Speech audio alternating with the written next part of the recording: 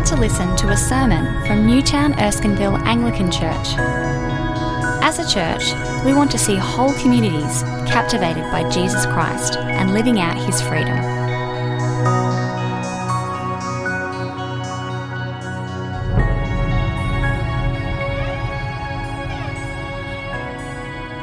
Hello, my name's Sam and I'll be reading from the pamphlet.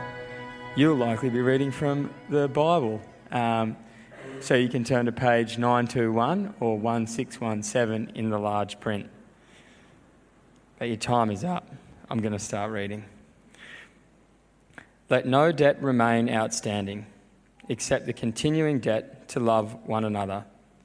For whoever loves others has fulfilled the law. The commandments: you shall not commit adultery, you shall not murder, you shall not steal, you shall not covet, and whatever other command there may be are summed up in this one command: love your neighbour as yourself. Love does no harm to a neighbour, therefore love is the fulfilment of the law. Thanks be to God.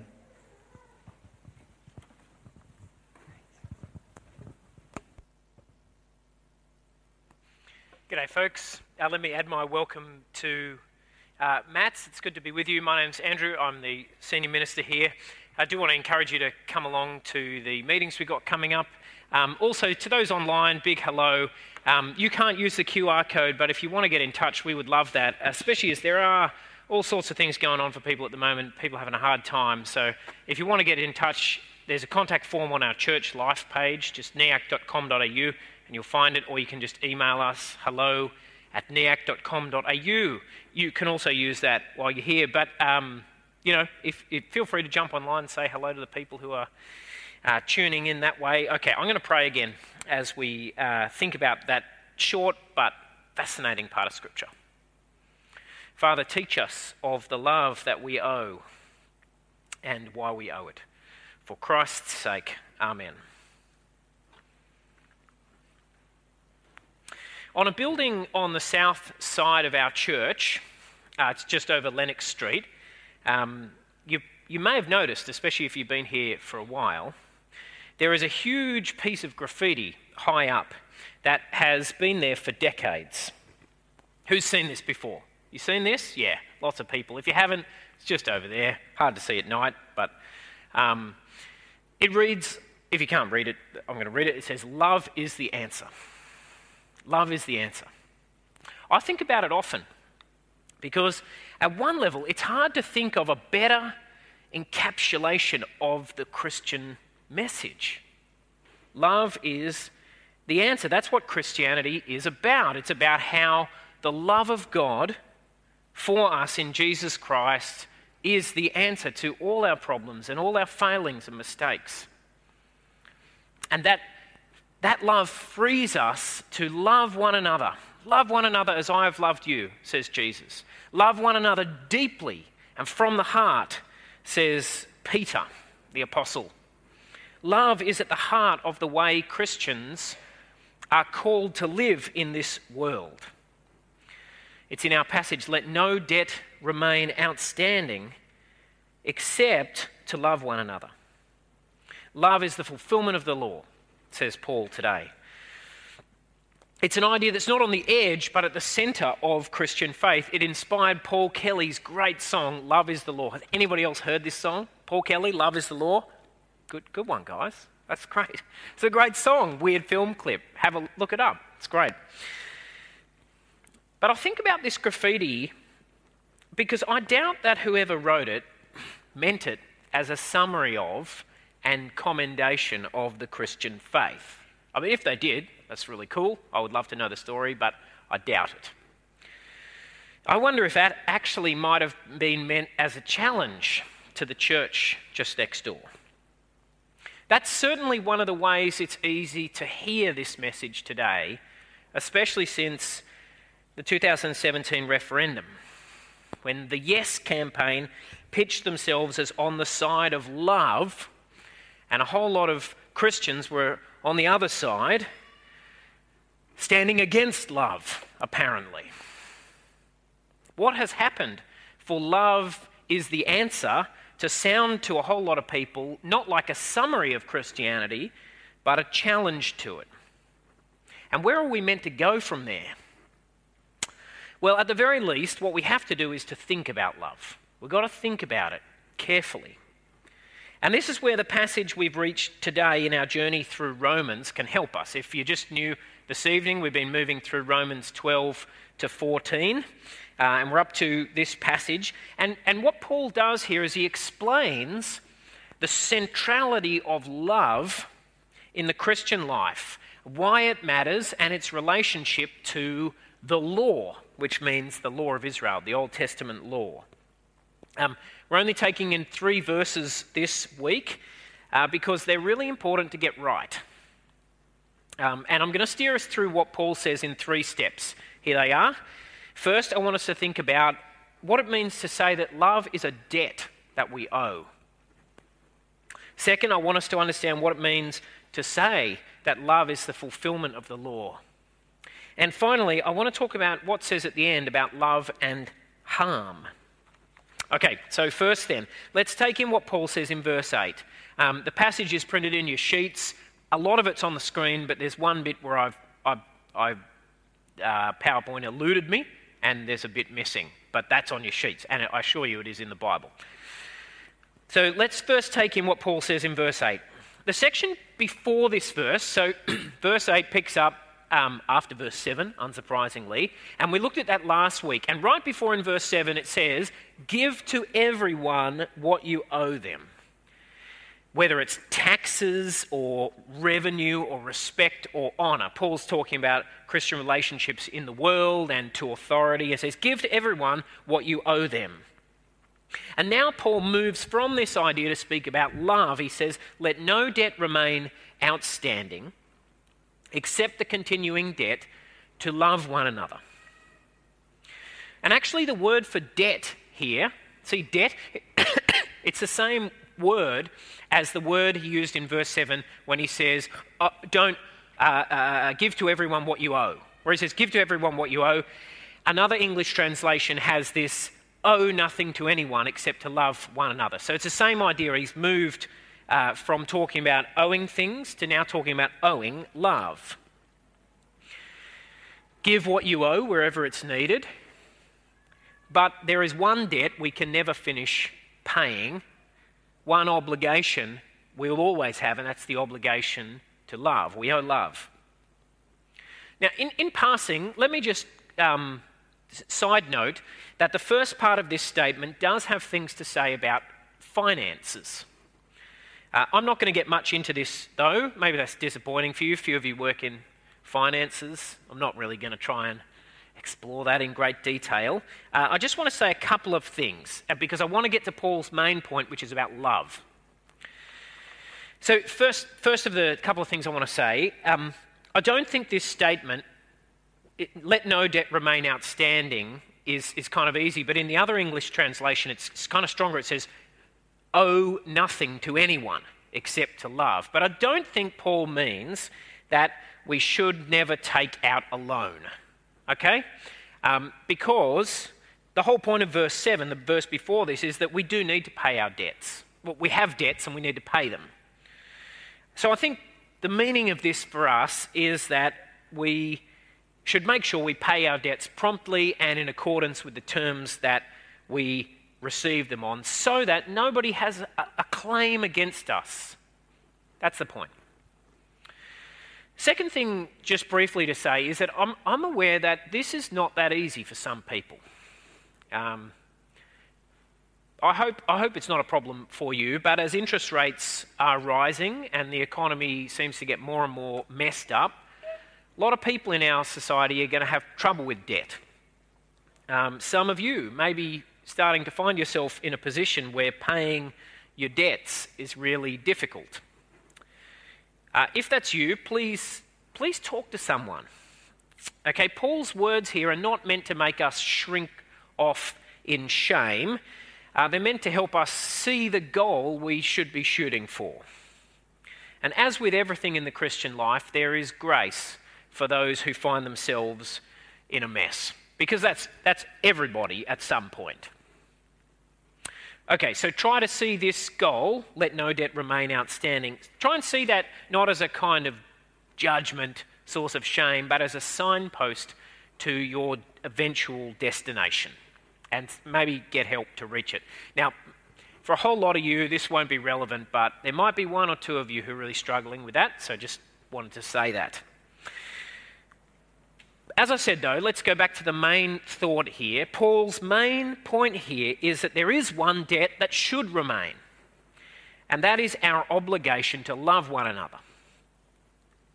Now, this one another is not just the Christian community. It does mean the Christian community in the first place. That's how Paul normally uses this phrase. But the context is, Paul's talking here about our relationship with the wider world. And when he says, in the next bit, the one who loves another, he's just talking about others. Right? We owe love not just to the one another we see here, but to others, to those around us, those we meet, to the world. We owe love, I say. Isn't that a weird thought? Love for those we meet is not something we are free to withhold, or something we should be especially praised for when we do it. No, love is something we owe. It's a debt. It's something we're obliged to give. I think there's something a bit unsettling about this thought, actually, because we're not used to thinking of love this way, as something we can have an obligation to give. We're used to thinking of love as something special and free, something that no one can demand or even control very much. And the reason is that love does have to do with our hearts, with our cares and what matters to us. You can't get around that. Sometimes people try and get around that by saying, no, love is a verb, it's not a noun, it's about what you do. But actually that's not, I mean, there's a truth in that, sure, but that's not quite right. Love always means what matters to us and what we care about, right? If I just treat somebody well, but the whole time I'm thinking, what a jerk. You know, that's not love, really. That's just being a hypocrite, actually. Love asks something of our hearts. And that's territory we don't like to think of in terms of obligations. But Paul says that's exactly how it is. We owe others that they matter to us. We are obliged to love. Why?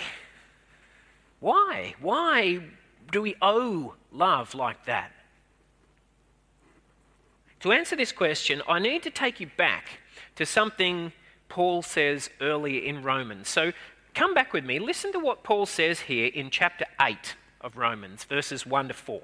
I know that's more text than you meant to put on a PowerPoint slide. Just spare me your emails.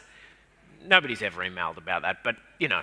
It's a lot of text, but just stay with it. It's a dense passage, but it's worth it. We get to see here what Paul's doing. Therefore, writes Paul, there is now no condemnation for those who are in Christ Jesus. Because through Christ Jesus, the law of the Spirit who gives life has set you free from the law of sin and death. What Paul's saying there basically is the way of life the Spirit gives. Right? That's what he means by the law of the Spirit of life. The way of life we're given by the Spirit. It set you free from the law of sin and death. For what the law was powerless to do because it was weakened by the flesh, God did by sending his own Son in the likeness of sinful flesh to be a sin offering. That means a sacrifice that deals with sin. And so he condemned sin in the flesh in order that the righteous requirement of the law might be fully met in us who do not live according to the flesh, but according to the Spirit. Now, this is a dense and amazing passage. It would be great to take kind of ages to unpack it. I'm not going to do this. You'll be pleased to know. And the reason it's dense is because Paul's actually kind of calling up all of this argument he's made in Romans chapters 1 to 7 and focusing it in here. But we can get what we need, actually. Paul says, God did what the law could not do.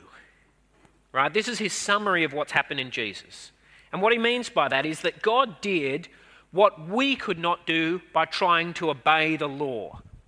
Paul's argument in Romans, part of his argument is that the law couldn't save, because Israel, when Israel was given the law, it kind of made matters worse. God's commandments became a judgment. And that's what he means when he says the law was powerless to do, but God did what we couldn't do. He dealt, what was that? He actually dealt with sin. He dealt with sin and death once for all by sending Jesus to be a sin offering that condemned sin in the flesh. All of that's just saying God actually dealt with sin. That's the whole point of the gospel. If you don't know what I'm talking about, then come and talk to me afterwards. I would love to tell you about it. God has actually dealt with sin in Jesus in a way that we couldn't deal with it on our own. But then we get the key point for us, and it's really that last verse, verse 4, that I want to focus on. In order that, so God did all this, he did this act, in order that the righteous requirement of the law might be fully met in us. And the word there for fully met is actually just fulfilled, that the righteous requirement of the law might be fulfilled in us. It's the same word as in chapter 12. Okay, why have I gone to such lengths to say all that? Well, this is why Paul says in our passage that we owe love. Because that is the whole purpose of what God has done in Christ. He's shown this grace. He's done this incredible thing in sending Jesus to be a sin offering. Why? In order that the righteous requirement of the law might be fulfilled in us. Because that's what happens in love. See the last bit of verse 8 there? You'll have to look on your sheets. This is the bit that's not on the screen. See the last bit of verse 8? He says, "For whoever loves has fulfilled the law." Love, you see, is the way in which God's purposes will be achieved. Because through love, the requirement of the law is fulfilled. Love for others is the whole point of God's work. God did this in Jesus. If you're a Christian, God sent Jesus to be a sin offering for you so that you would love. And that's why we owe it. That's why it's a debt. Because God, it is the whole point of God's purposes. How though? How is this right? How is love the fulfillment of what the law requires? How does that work? Well, this is what Paul goes on to explain in the rest of the passage. Okay, and we're going to take it in two steps. First, we're going to talk about love and the law. See how he goes on in verse 9? He's just said, whoever loves others has fulfilled the law. And now he goes on to explain what he means. Verse 9, he says, the commandments, you shall not commit adultery, you shall not murder, you shall not steal, you shall not covet, and whatever other command there may be, are summed up in this one command, love your neighbour as yourself. The commandments Paul mentions here are taken from the 10 Commandments. There's a nice arty picture of them in Hebrew. Actually, that text could be anything. I can't read it, but let's assume for now it's the 10 Commandments. They're found in Exodus chapter 20 and Deuteronomy chapter 5. If you've never read them, read them. The 10 Commandments are the kind of anchoring centre of the whole law code of ancient Israel that governed Israel's life. The ones Paul mentions here are commandments 6, 7, 8 and 10. He skips over the commandments that are about obligations to God at the beginning, and he misses the commandment to honour your father and mother and the command not to give false testimony, which is number 9. I suspect what happened was he started at number 6 and he went 6, 7, 8 and 10, and then he realised that he'd missed one, and so he said, and whatever commandment there is. Okay, but he can do that though because he makes clear that he's not doing the detail, right? He's not trying to give a full list. He's making a big point about love and the law. He's not trying to spell out all the details, okay? Okay, so what is his big point? It is that love fulfills the law. Love fulfills the law. But what does that mean? Well, most basically, I think we see here, it means that love is the way in which a person can successfully obey the commandments. Love is the way a person can do what they require. For you see, says Paul, the commandments are, in a sense, they're summed up in one command: love your neighbour as yourself, which is actually also from the law. It's from Leviticus chapter 19. If we love, then we do what these commandments are actually on about. Now that, at one level, is pretty straightforward, right? Paul's saying, love is the answer. That's what the law was always on about. That's what we've got to do, is to love one another. But it's worth pausing a little longer over this idea that love is the fulfillment of the law, because it tells us something about both the law and about the love that fulfills it. Okay? It tells us something about the kind of love Paul's talking about. So I'm just going to spend a little bit of time on this. So on the one hand, the fact that love is the fulfillment of the law tells us something very important about the law. It tells us that the aim of the law, and here I'm talking about the law, as I said, in the books of Exodus, Leviticus, Numbers, and Deuteronomy, the 2nd to the 5th books of the Old Testament, Israel's law. It tells us that the aim of the law, its purpose, its goal, what it was about, is love. The law was not designed to be an end in itself. It was designed to lead to something, which is love. That's interesting because that's not totally obvious when you read the Old Testament law. When you read the Old Testament law, there are moments that speak of love, like this, the one Paul mentions in Leviticus 19, verse 8, love your neighbour as yourself. But you might not actually automatically reach the conclusion that love was the centre of the whole thing, the key that unlocks it. If you don't know what I mean, just have a read this week of parts of the law. Love is there in the law, but is it the whole point of it? That's not obvious. In a way, love is like the secret of the law. Let me give you an illustration that I have found helpful to think about this. Here you've got a poppy bud and a poppy flower, and you can just glimpse the poppy inside it, right? I like poppies. They're great. Anyway, a beautiful flower is the fulfillment, we might say, of the bud. Right? That's the purpose of the bud, to get to the flower. But if you had never seen a poppy before, if you had never seen a flower like this before, you couldn't know from looking at the bud what it would become, could you? Especially if it was even more closed and it was just that kind of furry ball of weirdness. It's like that with love, with the law and love.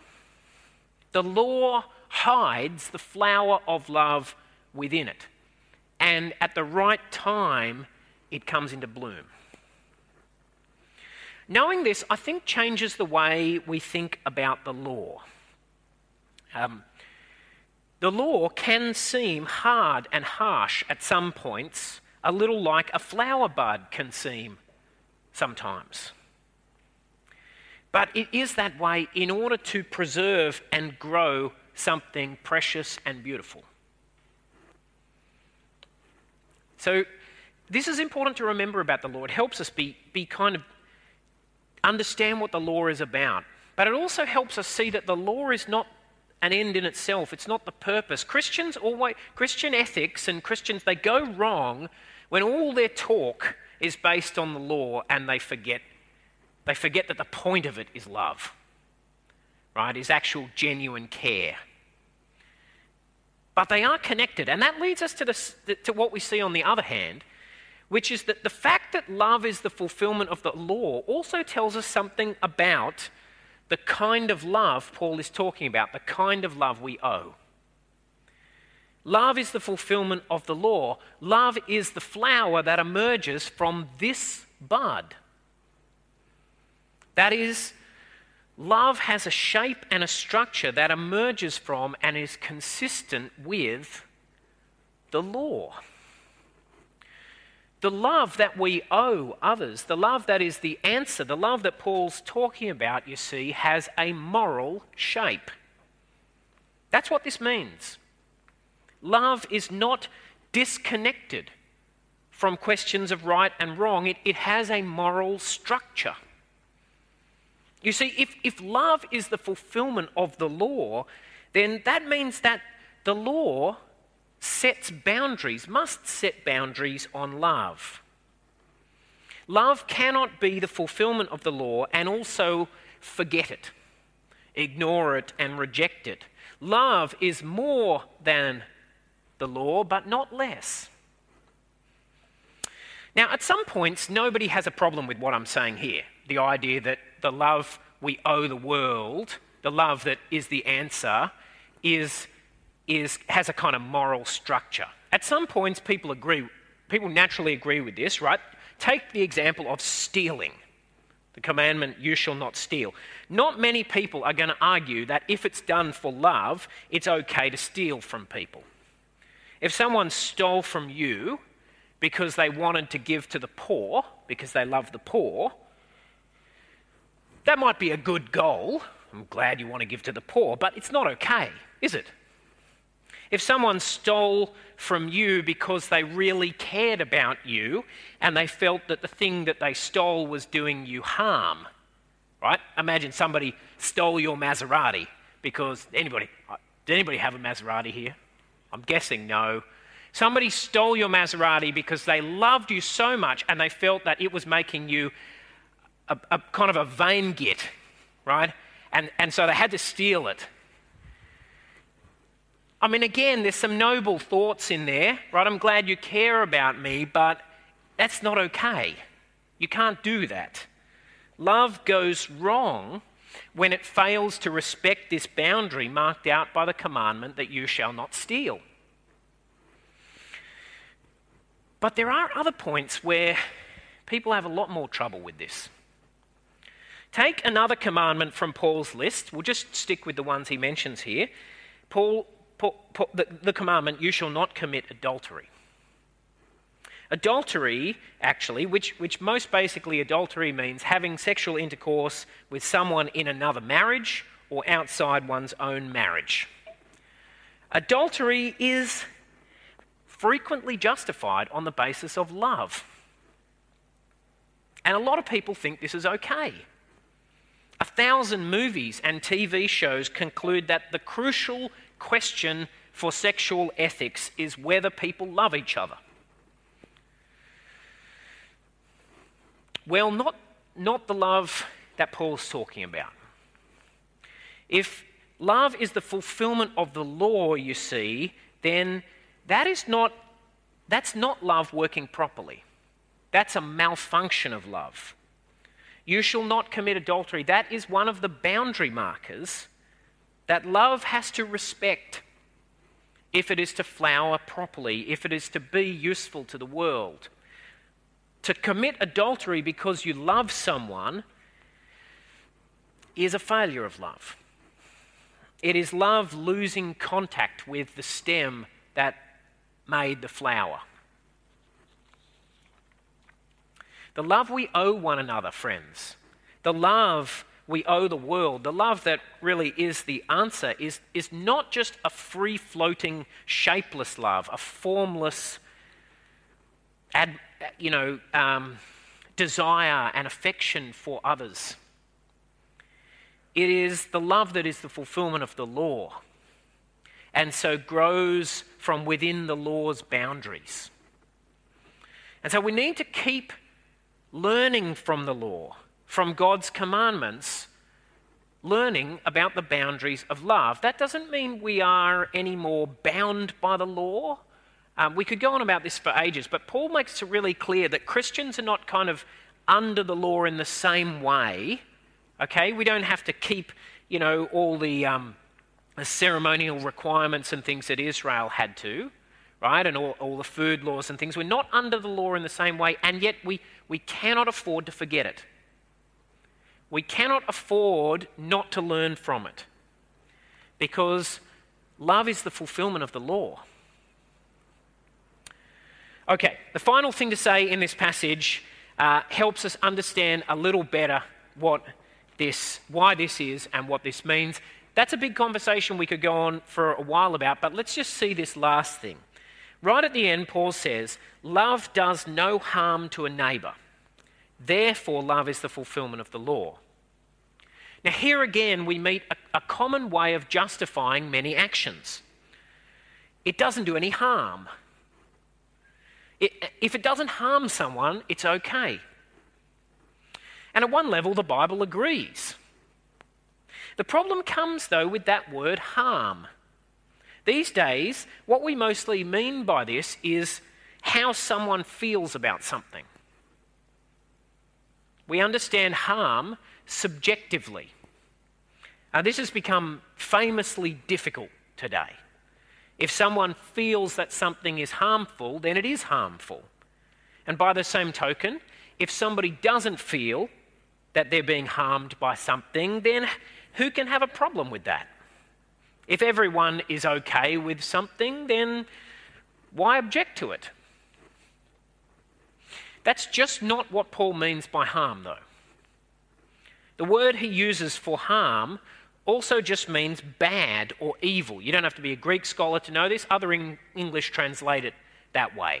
The NRSV has love does no wrong to a neighbour. The Old English version has love doeth no ill to a neighbour. It's not just about, you see, whether a person feels attacked or injured. It's about whether a person is really done wrong. When Paul says love does no harm to a neighbour, he doesn't mean that whatever we do from feelings of love and motivated by a sense of love or desire is good as long as the other person's okay with it. He doesn't mean that. He means that love, real love, the love that we need, seeks a neighbour's real good and so always rejects what is harmful to them, that is, what is truly bad for them, what truly wrongs them. And that is why love never forgets the law. It never forgets God's revelation of what human beings are. It's why love has to keep learning from the Bible what we're like and what's good for us, how human life is meant to be lived and what it is for. Love does no harm to a neighbour, and so it never forgets God's law. It never ignores the truth. It seeks guidance about what is good for people, and it pursues it. You know, we read Psalm 119 before we introduced. Psalm 119 is all about this. It's all about how the law of God is actually the path of freedom. I don't know if you noticed that incredible sentence, I will walk about in freedom, for I've sought out your precepts.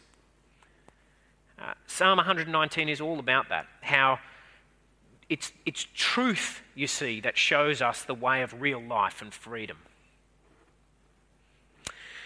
Okay, I'm not going to get too distracted by Psalm 119. I love it, but that's not what the sermon is about. Let's finish up. Love is the answer, friends. Love is the answer. But not just any love.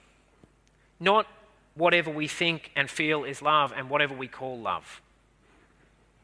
There is always good in love, I think. In our feelings of admiration and even our desires for others, there's always some good in those. But the love we owe one another, the love we owe the world, is a love that has a shape and a weight. It is the love that flowers from the bud of God's law, that fulfills it and so never forgets it.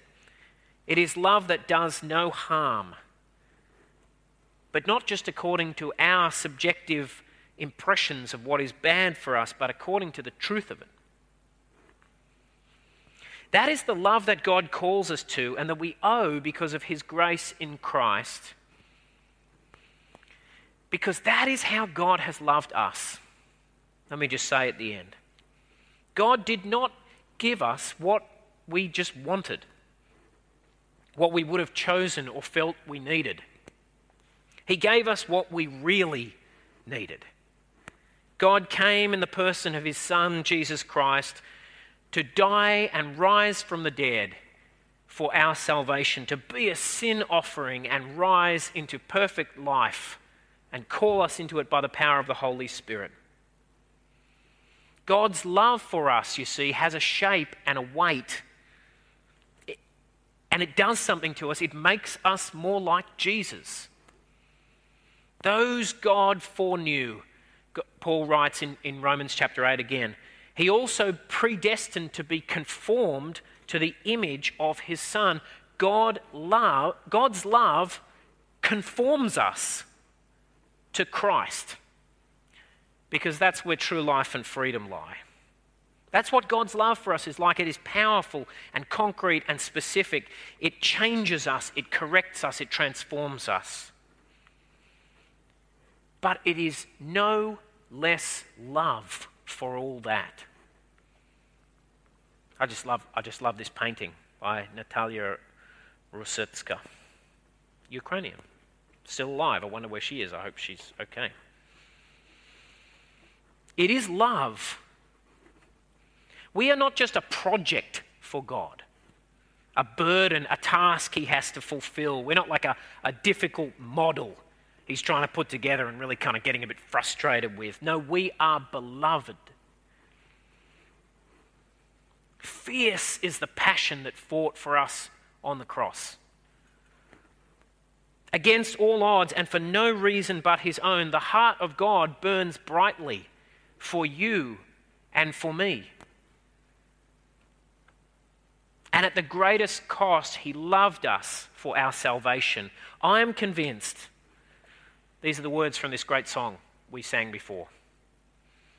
I'm convinced, says Paul in Romans chapter 8, that neither death nor life nor angels nor demons, neither the present nor the future, nor any powers, neither height nor depth, nor anything else in all creation will be able to separate us from the love of God that is in Christ Jesus our Lord. This is what the love of God is like.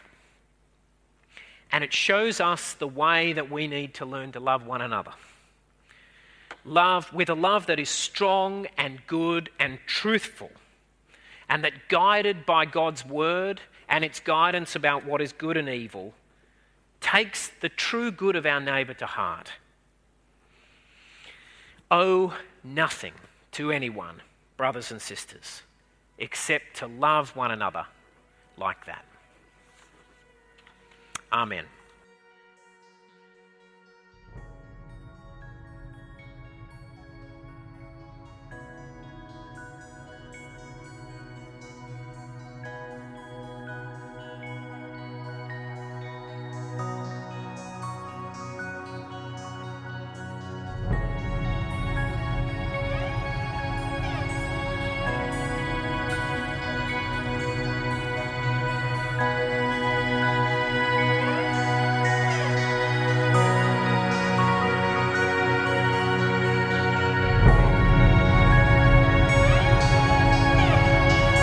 Thanks for listening to the Newtown Erskineville Anglican Church podcast. For more audio content and information about our church, please visit neac.com.au.